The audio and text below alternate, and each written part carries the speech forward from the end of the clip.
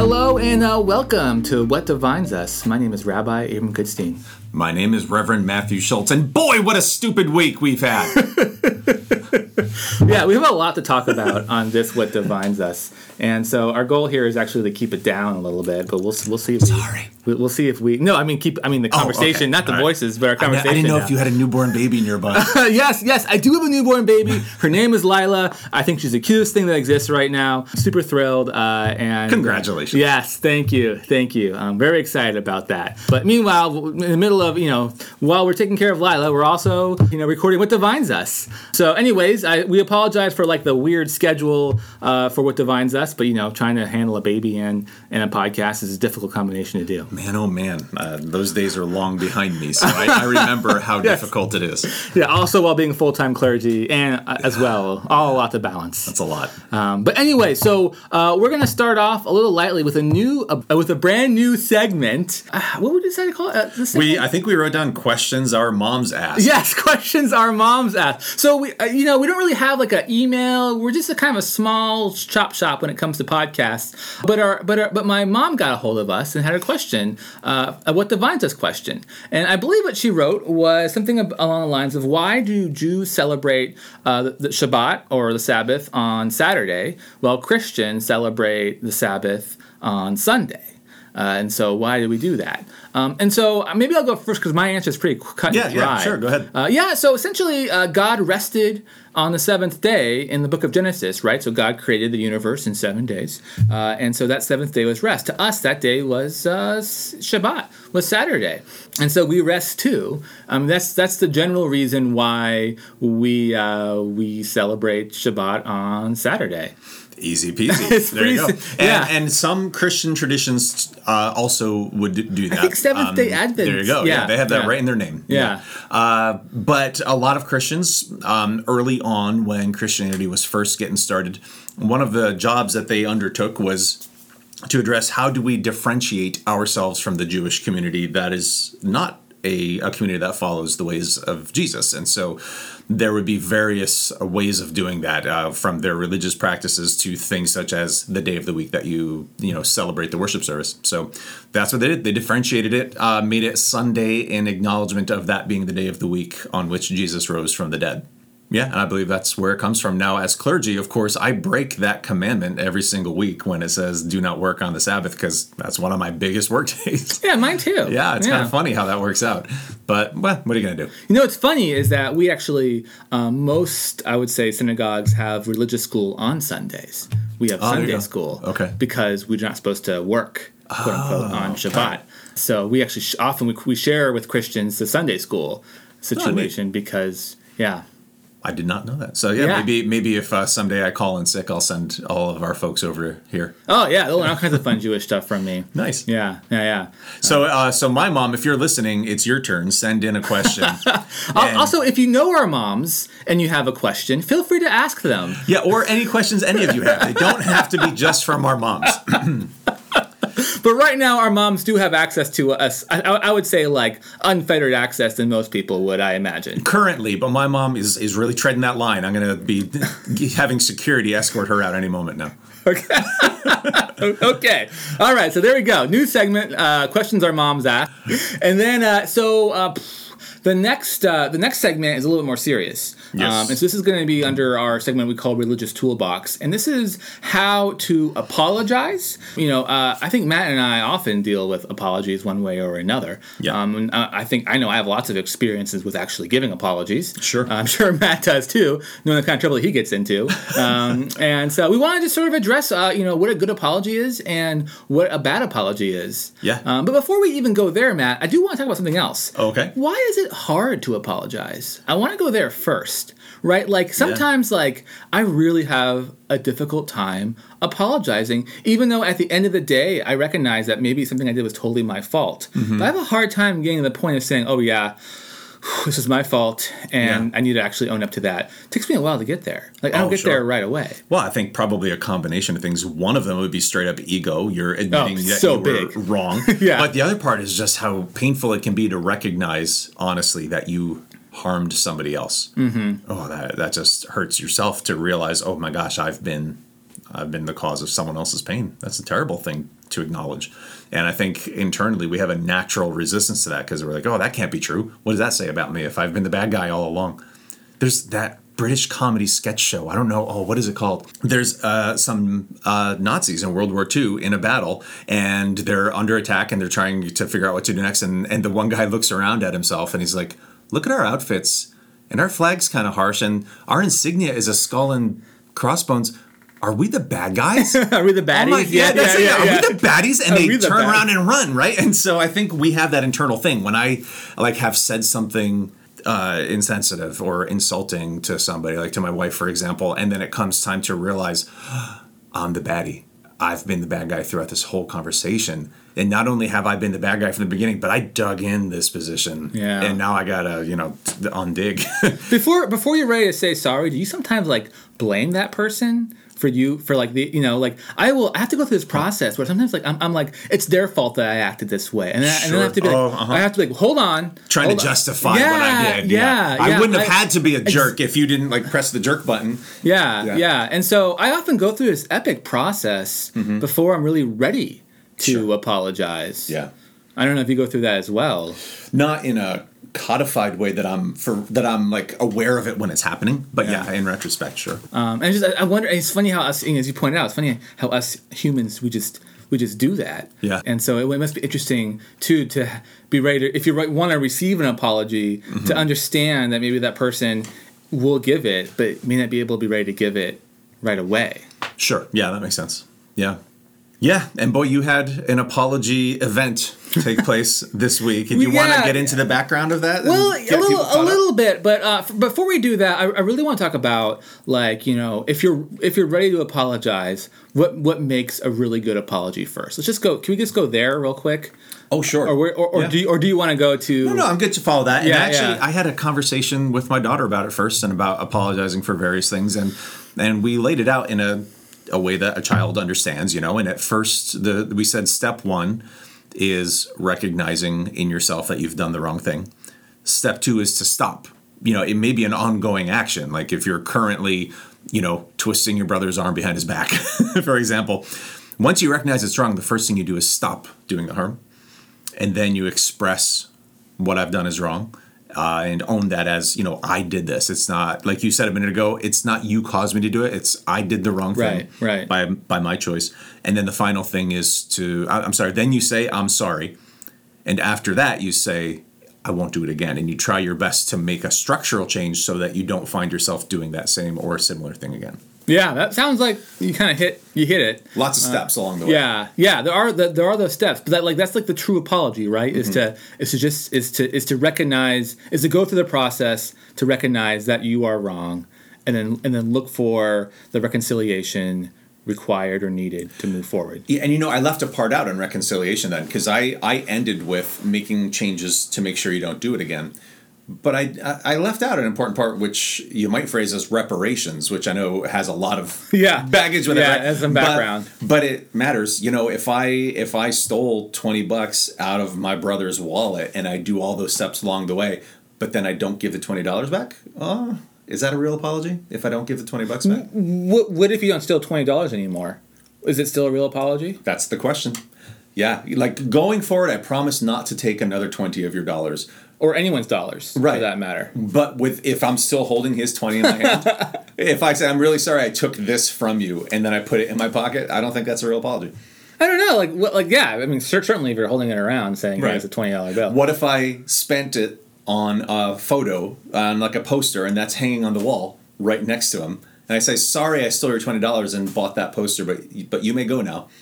Or make it even more complicated. Mm-hmm. What if you use that money to help pay your utilities? Yeah. Right. What if you actually needed that $20 to cover something really important? Right. So I think the apology could be meaningful to say, I recognize what I did was wrong, and I don't have a way to get back to you or pay you back for this. Now that's different. Yeah. If you don't have a way and it's truly out of your reach, I think that's one thing. Okay. Yep. Okay. That might be more of a Jean Valjean setup from Les Mis, which I know you haven't seen. I haven't seen Les Mis. Yeah. You haven't seen Fiddler on the Roof. Where sometimes you steal. We're gonna have an amazing movie night one night. Yeah, he stole a loaf of bread to feed his family and got himself thrown in jail. And so, if he would apologize for that, he wouldn't be able to pay it back. But he would just say, I had to do this to feed my family. So that gets into other questions of, is that really a sin if you're doing it to save someone else? Man, anyway, that's a different day. Yeah. But I think if there is an actual, at least a good faith attempt to repay what was taken, or to repair what was broken. Like if I broke this window and said I'm sorry and then left without trying to repair it first, I don't know if that's a real apology. I wouldn't say it was a real apology either. So then moving on, what are some like apology no-nos? Things you should not do in your apology? I'm guilty of this one in the past. Yeah. I notice it now, but I didn't until my wife, pointed it out with some amount of emotion behind it, which is, I'm sorry that hurt your feelings. I'm sorry if you were upset by the that. if-then clause in the apology. And not just the if, but putting the problem on the other person's response rather than my act. Yeah. Right. So, like if I, again, broke the window, like, I'm sorry that made you feel bad that your sorry if that hurt your broken. feelings. I'm sorry. Right. Yeah. It's like, no, there's no if, and it's not about my feelings. It's about what you did. Yeah. So But why do you have like that? I do it too. And it's like knee jerk. Like I have to catch myself doing it, and then I step back and say I need to own this completely. But why that knee jerk? Why do I even put the if in there in the first place? I don't know, and I don't think it's always nefarious. I don't think a lot of times people who are saying that aren't trying to wiggle out of responsibility. I think it's a phrase that comes out unintentionally that does have a squirmy aspect to it, but I don't think that's the person's intent often. Yeah. It might be sometimes, but I think it's careless, not evil. Sure. I think so too. I think many people say it carelessly without realizing they're not necessarily saying it the correct way, the way you and I are spelling it out, right? To say to apologize. But it's still interesting that much like it's hard for us to apologize as like human beings. Yeah. We also kind of like do that too, the if clause. Well, and here's another thing is that sometimes it may be appropriate. For example, if I were to say to somebody, buying your products from this company is supporting slavery overseas. Let's make up a company, like Evil Corp. Yeah. Buying your products from Evil Corp, they actually do have slaves overseas, so when you buy that, you're supporting, and they get really upset. And then you might say to them, I'm sorry if that hurts your feelings. But it's true. So but you're still not. You're not apologizing. You're not. That's not really. Yeah, you're not apologizing. It's not really an apology. Then. Right. It's more of an acknowledgement that you're feeling sad about something that you still stand behind. Yeah. So I think that might be why sometimes people lapse into that language in an apology. Yeah. Because there is a time to say that, just not as an apology. Interesting. One thing that I've noticed that sometimes I catch myself doing when apologizing is I offer excuses. Oh yeah, sure. And I don't mean I don't try to explain what happened. I just mean I was tired. Or I was and that's not. I think to me that's an apology no. Really? Don't offer an excuse. Just own it and apologize. Right? I can see that being what does an excuse do? Part of the conversation later. I can see. I can see to me there's a difference between an excuse and trying to get the person to understand. Sometimes you make you do something and the person's like, I do not. That's what you did was horrible, but I don't get it. I don't get why you did it. And then and then I say, okay, then explain what happened. But don't make excuses for it. Just explain what happened. Yeah. Right? I don't think excuses are a good idea when you apologize. Good point. Yeah. Mm-hmm. I just think that if you own it fully, and then the apology comes across more sincere, and reconciliation can happen faster. Which at the end of the day, that's really what you want. Yeah. Right? You want reconciliation. You want that person to forgive you. Mm-hmm. And otherwise, why apologize? And so an apology should be persuasive. I think there's a real humbling aspect to being forgiven. You just said what you want is for someone to forgive you. And that really is handing that other person the power entirely. It really is. And saying, I've got no leg to stand on. That's where the excuses come from, to be like, maybe I've got half a leg. And you don't. What you just have to do is fully acknowledge this was my bad, and I'm giving you the full power to either say yes or no, I forgive you. And I think that's hard for anybody. I think our culture, again, leads us to never do that. And I think we see that in our politics when frequently candidates will refuse to truly apologize for something that gets dug up in the process, right? They're like, oh no, that was fine. Because to apologize humbles yourself, and that doesn't play well on a campaign trail. It also exposes you to liability. Yeah, sure. Right? So, and that's really horrible, I think. Think about a car crash, where if you say you're sorry, you're admitting to, it was your fault. It was to fault. Yeah. Right? Yeah. And so essentially now people are coached not to say sorry for a car crash or any kind of accident like that. Otherwise, their fear of liability, which I think is like, and culturally difficult, like really horrible that we've actually like connected those two things. As apology is a mission of guilt. Because it is a mission of guilt. It is, yeah. But that should be okay. But again, it's that different kind of apology. Like before when I said supporting Evil Corp, like, I'm sorry, but it's true. Yeah. When I see someone else, like, far away from me trip down a step, and I go, oh, I'm so sorry. I had no... I'm sorry that happened. Yeah, I had no role play, and I'm just expressing... Sorry that fate was so horrible to you at that moment. Yeah. Or if you learn that someone's... grandparent died, you say, "Oh, I'm so sorry for your loss." That's not saying I caused it, or did you?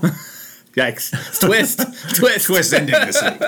Murder. But yeah. So, one more thing I wanted to. Oh yeah, another thing that I can't stand. And this is a big thing. This is a cultural thing, Matt. Is that you see the news about like a big lawsuit happening, and everyone settles, and the person that did the wrong. Let's use Henry Weinstein for example, right? Like he obviously hurt lots of women. Yeah. The settlement he's trying to work on allows him not to apologize. Literally, that's part of the settlement. Really? He doesn't have to say he's sorry. Weird. Right? Okay. Yeah. Now that most recent settlement, from what I understand, is not necessarily going to work. But that's like part of this. Like now people can be litigious, and if you have enough money, you can pay. And you don't have to admit guilt or wrongdoing, but probably because you don't want any liability. Right? It may actually be a practical reason why you don't want to apologize. Okay. But there's no reconciliation then. Right. There's never any reconciliation then. And that's unfortunate. Yeah, for sure. And then one more thing I want to say before we move on to the events of last week is that in Judaism, what's really important for us that when you ask for forgiveness, which we call teshuvah, the process of repentance, you don't ask forgiveness from God. You ask for forgiveness from the one that you wronged. Okay. We're very clear about that. Yeah. So God can't help you. If you wrong an individual, God can't help you with that. So you don't ask God, or do you not ask God first? Or well, if you get to a situation where it's unaskable, like say you hurt someone and then that person say passed away before you're able to kind of reconcile, then you're going to more of a God being like, God, I hope that like I can move past this. I hope that we can be okay with this. So there's that going on. But like if you hurt someone, our tradition is clear. Going to God about that was not what you do first.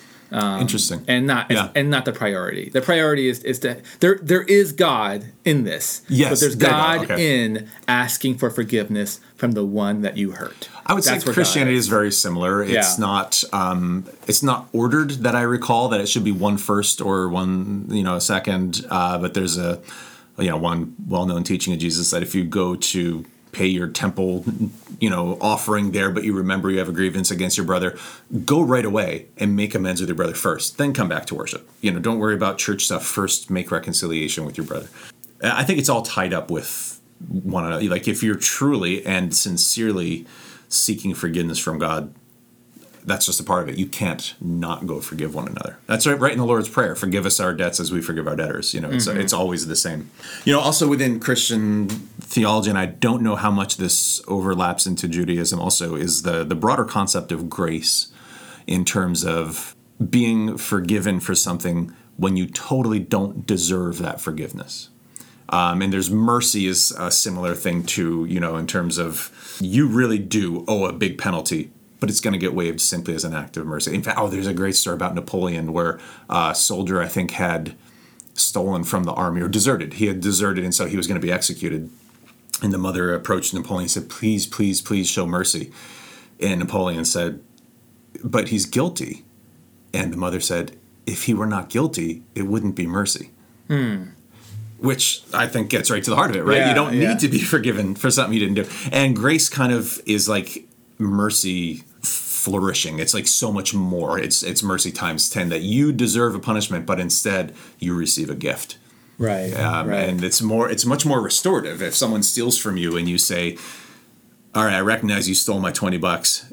Here's 20 more. Go get yourself some food. Yeah. And that's grace, which is more abundant and overflowing in its love. Yeah. It's like radical generosity. Yeah. Yeah. That's impressive. I don't think we have anything quite equal to that in Judaism. Okay. Grace isn't really a word you hear, in sort of Jewish tradition. Yeah. It's more of a Christian thing. It's Christianese. In its own way. But yeah, thank you for sharing that. Yeah, sure. But okay, so let's talk a little bit about what happened. Well, right? yeah. Do you want to start with the apology that you worked through in conversation with the mayor? Yeah. So last week at the assembly, I don't know what you would call. So it's like a council, city council, elected officials. In Anchorage, we call our city council an assembly, and we have And so at that assembly, they're right now trying to figure out whether to have a mask mandate or not for public spaces. And it's highly contentious. Very contentious. And so the protesters of the mask mandate decided to wear yellow stars of David on their chests. This was their way of expressing their belief that a mask mandate would be oppressive in a manner that would somehow be similar to what Jews experienced in Nazi Germany. Right. Is that a fair assessment? Okay. Yes. So if you're Jewish and you saw that, that was like a slap across your face, right? Because essentially seeing a yellow Star of David on a chest is the same as seeing like a swastika on a flag or an SS symbol, insignia on a uniform. It's hurtful because to us, it reminds us of the genocide that occurred, right? Sure. The 6 million Jews that did not survive, and the survivors who did, but did so, very much damaged, experiencing great trauma, and experiencing an amazing amount of trauma. So we were very hurt by these individuals attempting to use this gold star, the yellow Star of David, as sort of like a political stunt. I don't know what political theater, if you will. I think in their words, they would have called it a political expression. I think that's a fair way to frame it. Political expression. In their words, yeah. And I just think that from your perspective, you're saying that the Jewish people would look at that expression and say it's a very misguided use of that symbol. Yeah, and so I think us Jews have been pretty clear about you should not ever trivialize the Holocaust, right? That's sort of like we're always saying that. We're known for that, and you shouldn't have to say it so frequently. We do say it frequently, and so that was pretty bad, and I was pretty charged about that. And then something else happened that sort of tipped me over a little bit, and that's that the mayor at one point. I don't agreed or sort of said that he felt that the protesters using this symbol was a benefit to Judaism, or that Jews would be okay with it, or that you should feel honored. Yeah, was that the word used? I don't want to put words in his mouth. Even though I watched it numerous times, I'm not really remembering. You should feel grateful that it was being remembered in such something a way. Something like that, and that. That got me what I would call hopping mad, which is about as angry as I get. Whoa, watch your language there. Hopping mad. Be careful when I get hopping mad. After I kind of calmed down from being so angry. After you stopped hopping. Yeah, after I stopped hopping around, I realized that what I really would love is just an apology from the mayor, and I would love to get those gold or yellow stars off of chests at the same time. And so my thought was to seek reconciliation from the mayor. The next day, I was able to get a hold of him, and we had a nice long chat. And I told him that I don't think you did this on purpose. I don't think you ever meant to hurt the Jewish community, even though that they are.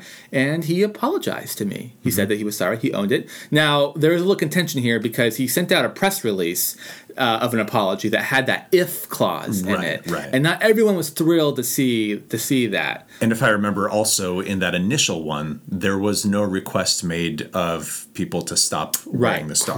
Correct. Benefit of the doubt, that press release was probably put together very quickly. Yeah, and yes, and so, but that being said, the mayor did promise me that he would apologize again publicly at the next assembly meeting that evening. Okay. And so that evening came and he did, and it was much better than the press release. He owned what he did. He did not have the if clause. There was no if clause. He said that he was not intending to hurt us, and he's sorry that he did. He asked those wearing the stars to take them off, and it worked. And he says that I will never trivialize the Holocaust again. So he also apologized for having not spoken up against a slur that was directed at another assembly person, and I thought that was good of him also. To apologize for an inaction is a good nuance on there, Yeah. So it was interesting. I think that our mayor both like had a not so great apology with that first written one. Yeah. but then really owned it on that second one. And so I want to thank the mayor essentially for apologizing the way that I think is the correct way of apologizing. For that second one, for that one they did in the assembly. I don't know how you feel about that. Well, I also was hopping mad. I was maybe even spitting mad. Oh no, I've never been spitting mad. That's before. Another level, yeah. Yeah, dang. I was hop, skipping, and jumping mad. Dang. But I sometimes get that way, and I just need to blow off some steam and then realize, all right, I took it up to a 10, and I only had to get up to a 7. And in this particular instance, I knew very clearly that I had to follow your lead, because obviously.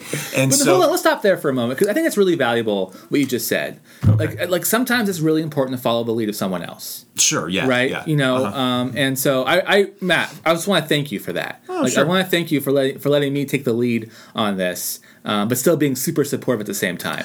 Well, you're welcome. And I think it's easy to get angry. Oh, yeah. Oh, yeah. It's much harder to do what you did, which was to have a nuanced conversation in which you do offer grace, and so good on you for that. And as this was, certainly about issues directly related to Judaism, well, that puts me in the passenger seat. So, so I got angry. I had, my series of emotional layers I went through. In the end, though, I really am happy with where you took it, which is now to be in a position where we can focus our efforts theoretically on building bridges and, in the long term, and honestly, it'll take years, but in the long term, some community healing within the city of Anchorage, because and we can't be clear enough about this, it's not an issue with the mayor. I mean, there are hundreds of people showing up to these meetings wearing those stars, right? He wasn't handing them out. No, there were other people handing them out. Yeah. He wasn't wearing one himself, but there were lots of people wearing them. There were people in the audience shouting horrible things. Yeah, that'll be our next segment, right? So. Oh yeah, am I segueing accidentally? Yeah. Do you want? Are you ready? Are we done with apologies? No apologies. I'm sorry, but all apologies. Yeah. Yeah, I think we're done. I think it's awesome that you had that meeting, and that I think you've built the first few stones in the bridge that may yet be completed. So good on you. Yeah, but before we end the apology thing, I just want to say that if you reach a point of reconciliation with a person that you harmed, there's so much healing in that. Yeah. Right. And I can't overstate that. When you do go out of your way to realize you were wrong, when you take those initial steps and say, am I the baddie? Right. Yeah, and then go into the process of well, then how do I make this right? Yeah, and then make that promise of I won't do this again to that person. There is a lot of healing involved in that process. Yeah, and I don't want to understate that. Healing is so important, and not always, but frequently, it doesn't just restore your relationship to where it had been. It restores it to a much better, it can make it stronger, a much stronger and more fruitful relationship. Yeah. Especially if you can offer that level of communication where you can say to that person, I'm sorry, they can hear you, and you can talk about it. Yeah. The value of that, right? The value of being able to go that far in your relationship with that person is really amazing. Agreed. And so for all of you that have been brave enough to make that kind of apology, we thank you for that. Yeah. Well, to segue then into the city's current conflict, that is our hope going forward. We'll talk more about our event later on for healing. That we're hoping that now there's the division. I'm hoping in time we can have that reconciliation that leads the city's various factions to have a healthier relationship later than it even had before. Yeah. It's going to take a long time to get there because the current divide is acrimonious. We'll talk about that and next. Vitriolic and other SAT words. We'll think of some more SAT words along the way, too. So we're moving on to the next segment, Pop Theology, we're going to call this one. And this is about... That was a real Matt sound effect, right? I did not make that out. That's a Matt special right there. Yes, indeed. So we're noticing, Matt and I, a lot of heated rhetoric, and I would say public places, spaces, for example, our assembly, but also school board meetings. So you're being polite and saying heated rhetoric. It's straight out unbridled rage. Yeah. Okay. People are shouting and screaming, interrupting the speaker, disregarding the rules of, the Robert's rules for a meeting, sure, but disregarding the very basic social contract. Human decency. Right. Yeah. And, not just wearing the stars in a horrible way, people wearing shackle chains as if to represent slavery. Ooh. I saw one person that was doing that. Yikes. Holding up the signs that have all manner of awfulness on them.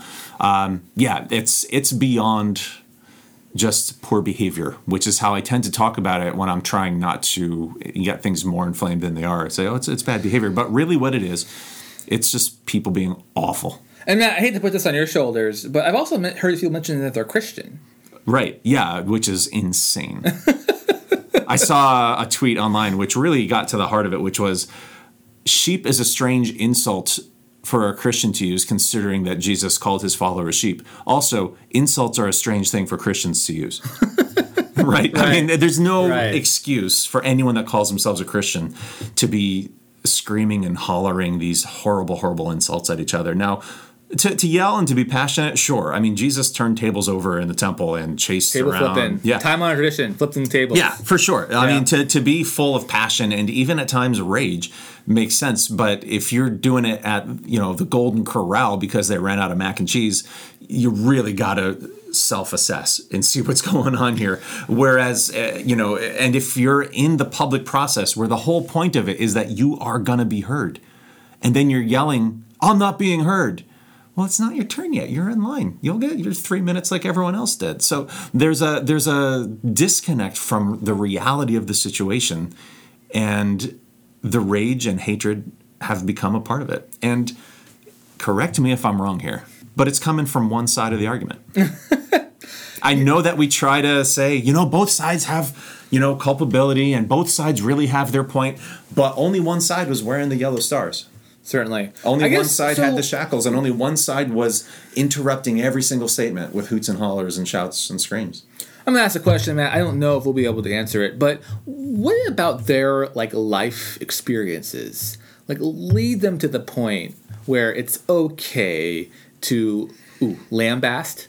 Oh, there you go. SATs. My son took the SATs last Saturday. Oh, okay. Well, so is that what it's on my mind? So yeah. lambast, nice. Yeah. To lambast or to be ragey, and to be and to sort of forget about human decency. What about their experiences allows them to go to that point? I wonder.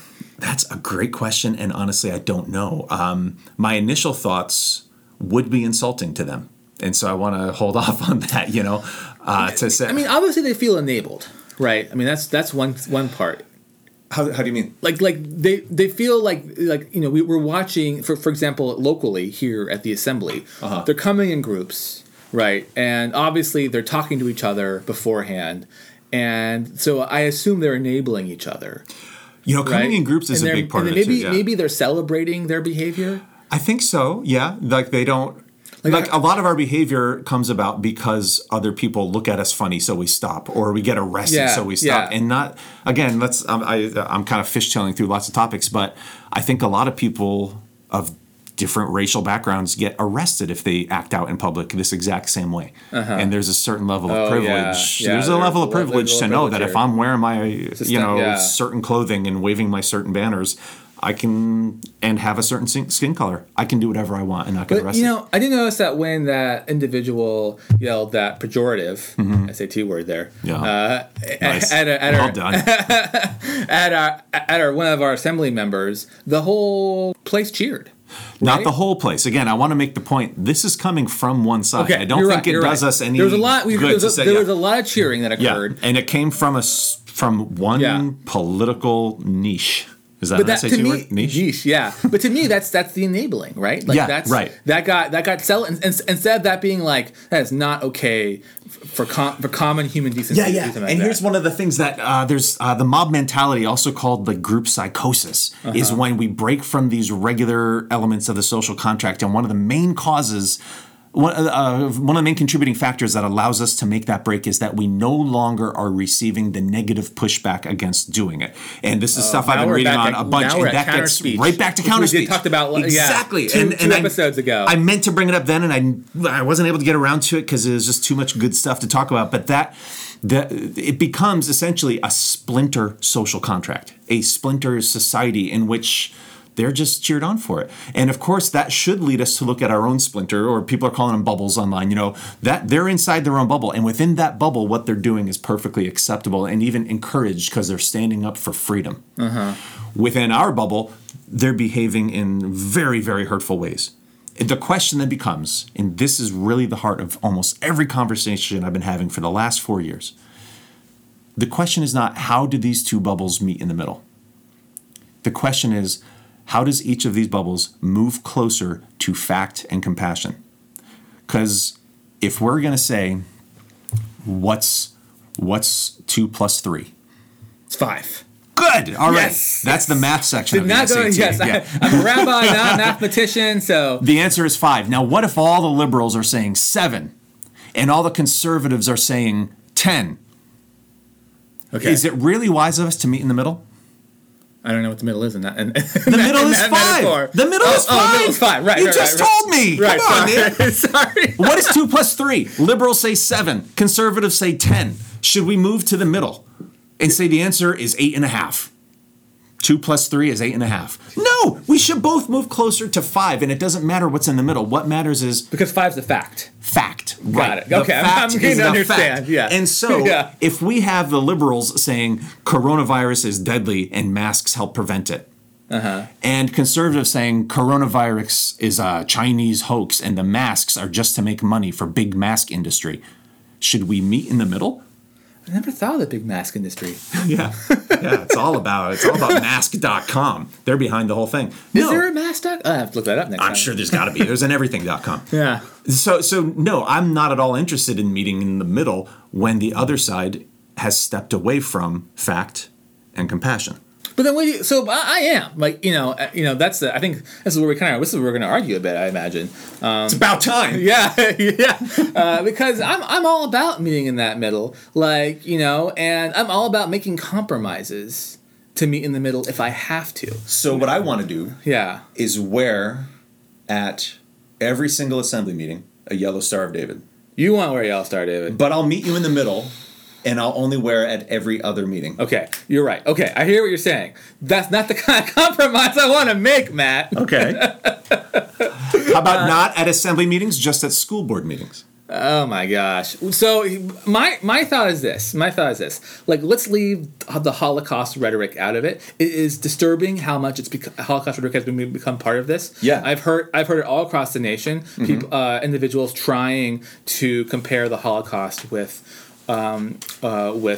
mask mandates or vaccine mandates. If you do that, you're right. I'm not going to meet you in the middle on that kind of stuff. Right? You're really hurting me in a way that's, I'm not able to meet in the middle.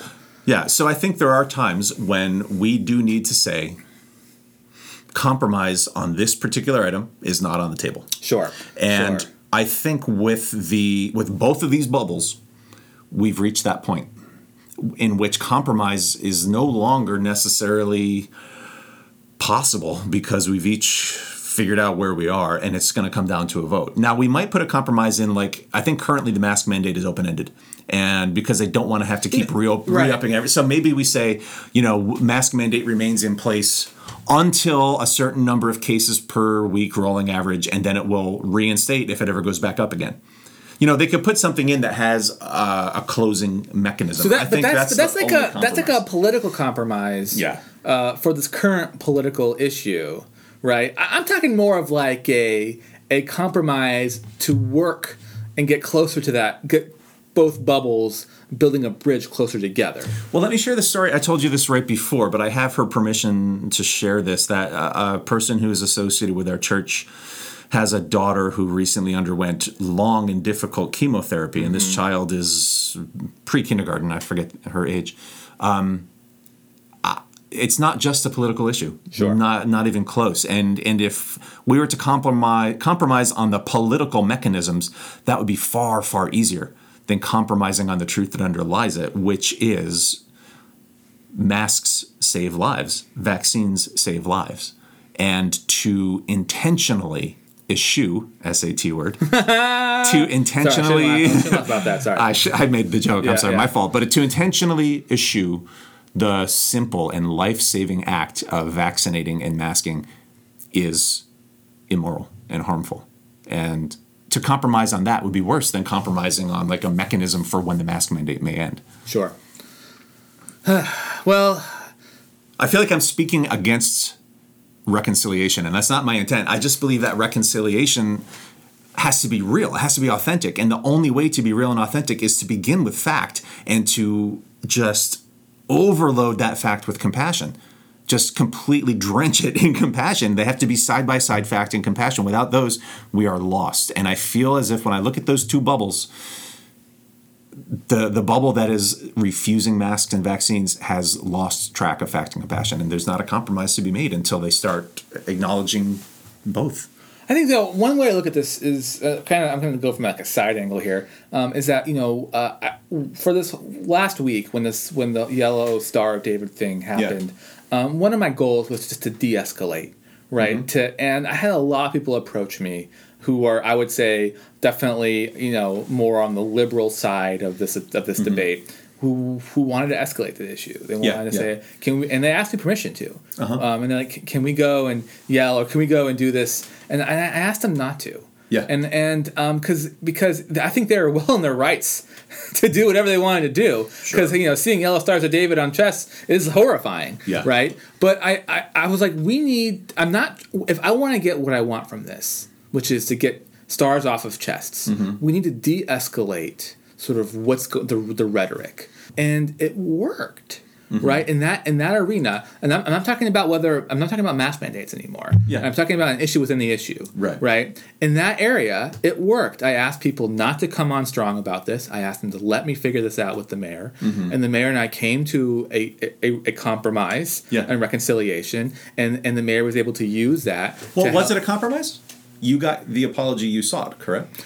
It was a compromise because I chose to move forward with compassion instead of anger. But I was feeling a lot of anger. Right. So you stepped forward on the solid ground of fact, uh-huh. which the fact being they did this, the other fact being it was wrong. Yeah. And compassion, meaning you allowed them a way to apologize and kind of save face and such, in some way. But what you did not allow was the if. I didn't know. You didn't compromise on the if. You didn't compromise and say wear it sometimes. You didn't compromise and say, okay, if you have a Jewish grandparent, then you can wear it. Right? I don't think you did compromise. You built a bridge and you led them across the bridge into fact and compassion. Yeah. But I did that based on this willingness to be flexible. I don't know. You were kind. I was kind. Sure, I said that so seriously. I was kind. You were, right. But were you flexible? You tamped down the emotional fire. Good on you, because I was looking to burn something. Yeah. But you did not compromise on fact or compassion. And if that's what we're looking at with masks, I'm on board, man. I would love to find a way to do that. I didn't compromise fact and compassion. You're right. Yeah. I did compromise my own experience. Like if I wanted to feel really good about if I wanted to burn things down for a moment there. And I had things written. I had things going set up to burn everything down. SAT word catharsis. Yes, thank you. I wanted to feel cathartic. Yeah. And I was about to hit ready to sin and all that. And I said, this won't get me like what I really want, mm-hmm. and I'm totally on board. That's I think the compromise we agree I'm talking about. And I guess I don't see that as compromise so much as I see that as self-control, behaving as guided by your love rather than by your thirst for vengeance. Okay, and those are all great things. I can call that self-control. Yeah. That's what I'm asking everyone to do. Right. Not just those individuals that wore the stars. Uh-huh. Right. But anyone that wanted to escalate it. Yep. I'm saying let's practice some self-control. I totally agree. And try to de-escalate sort of where this is going. Uh-huh. Yeah, and I think that's essential if we are to see any healing in our community long term. There's just so much anger out there. I do get nervous. There was a person removed and they were carrying a weapon, a concealed gun. That was terrifying to learn. And people were shouting so much. I truly am concerned for the safety of our assembly people. They're putting themselves out there, and catching true hate. And I don't know if they've gotten actual threats or not. I'm not privy to that kind of information, but I would not be surprised. Lisa Murkowski, our senator here in Alaska, recently was the recipient of death threats, and I haven't had a chance to look deeply into it yet, but I imagine it's far from the first time because she also puts herself in the middle ground on a lot of contentious issues, and I would not be surprised to learn that the Assembly is getting the same. Yeah. But there we go, and that's coming that's a heated rhetoric or rage, as you point out, that's developed through a bubble that's enabling behavior that makes it okay to take those actions. Yeah.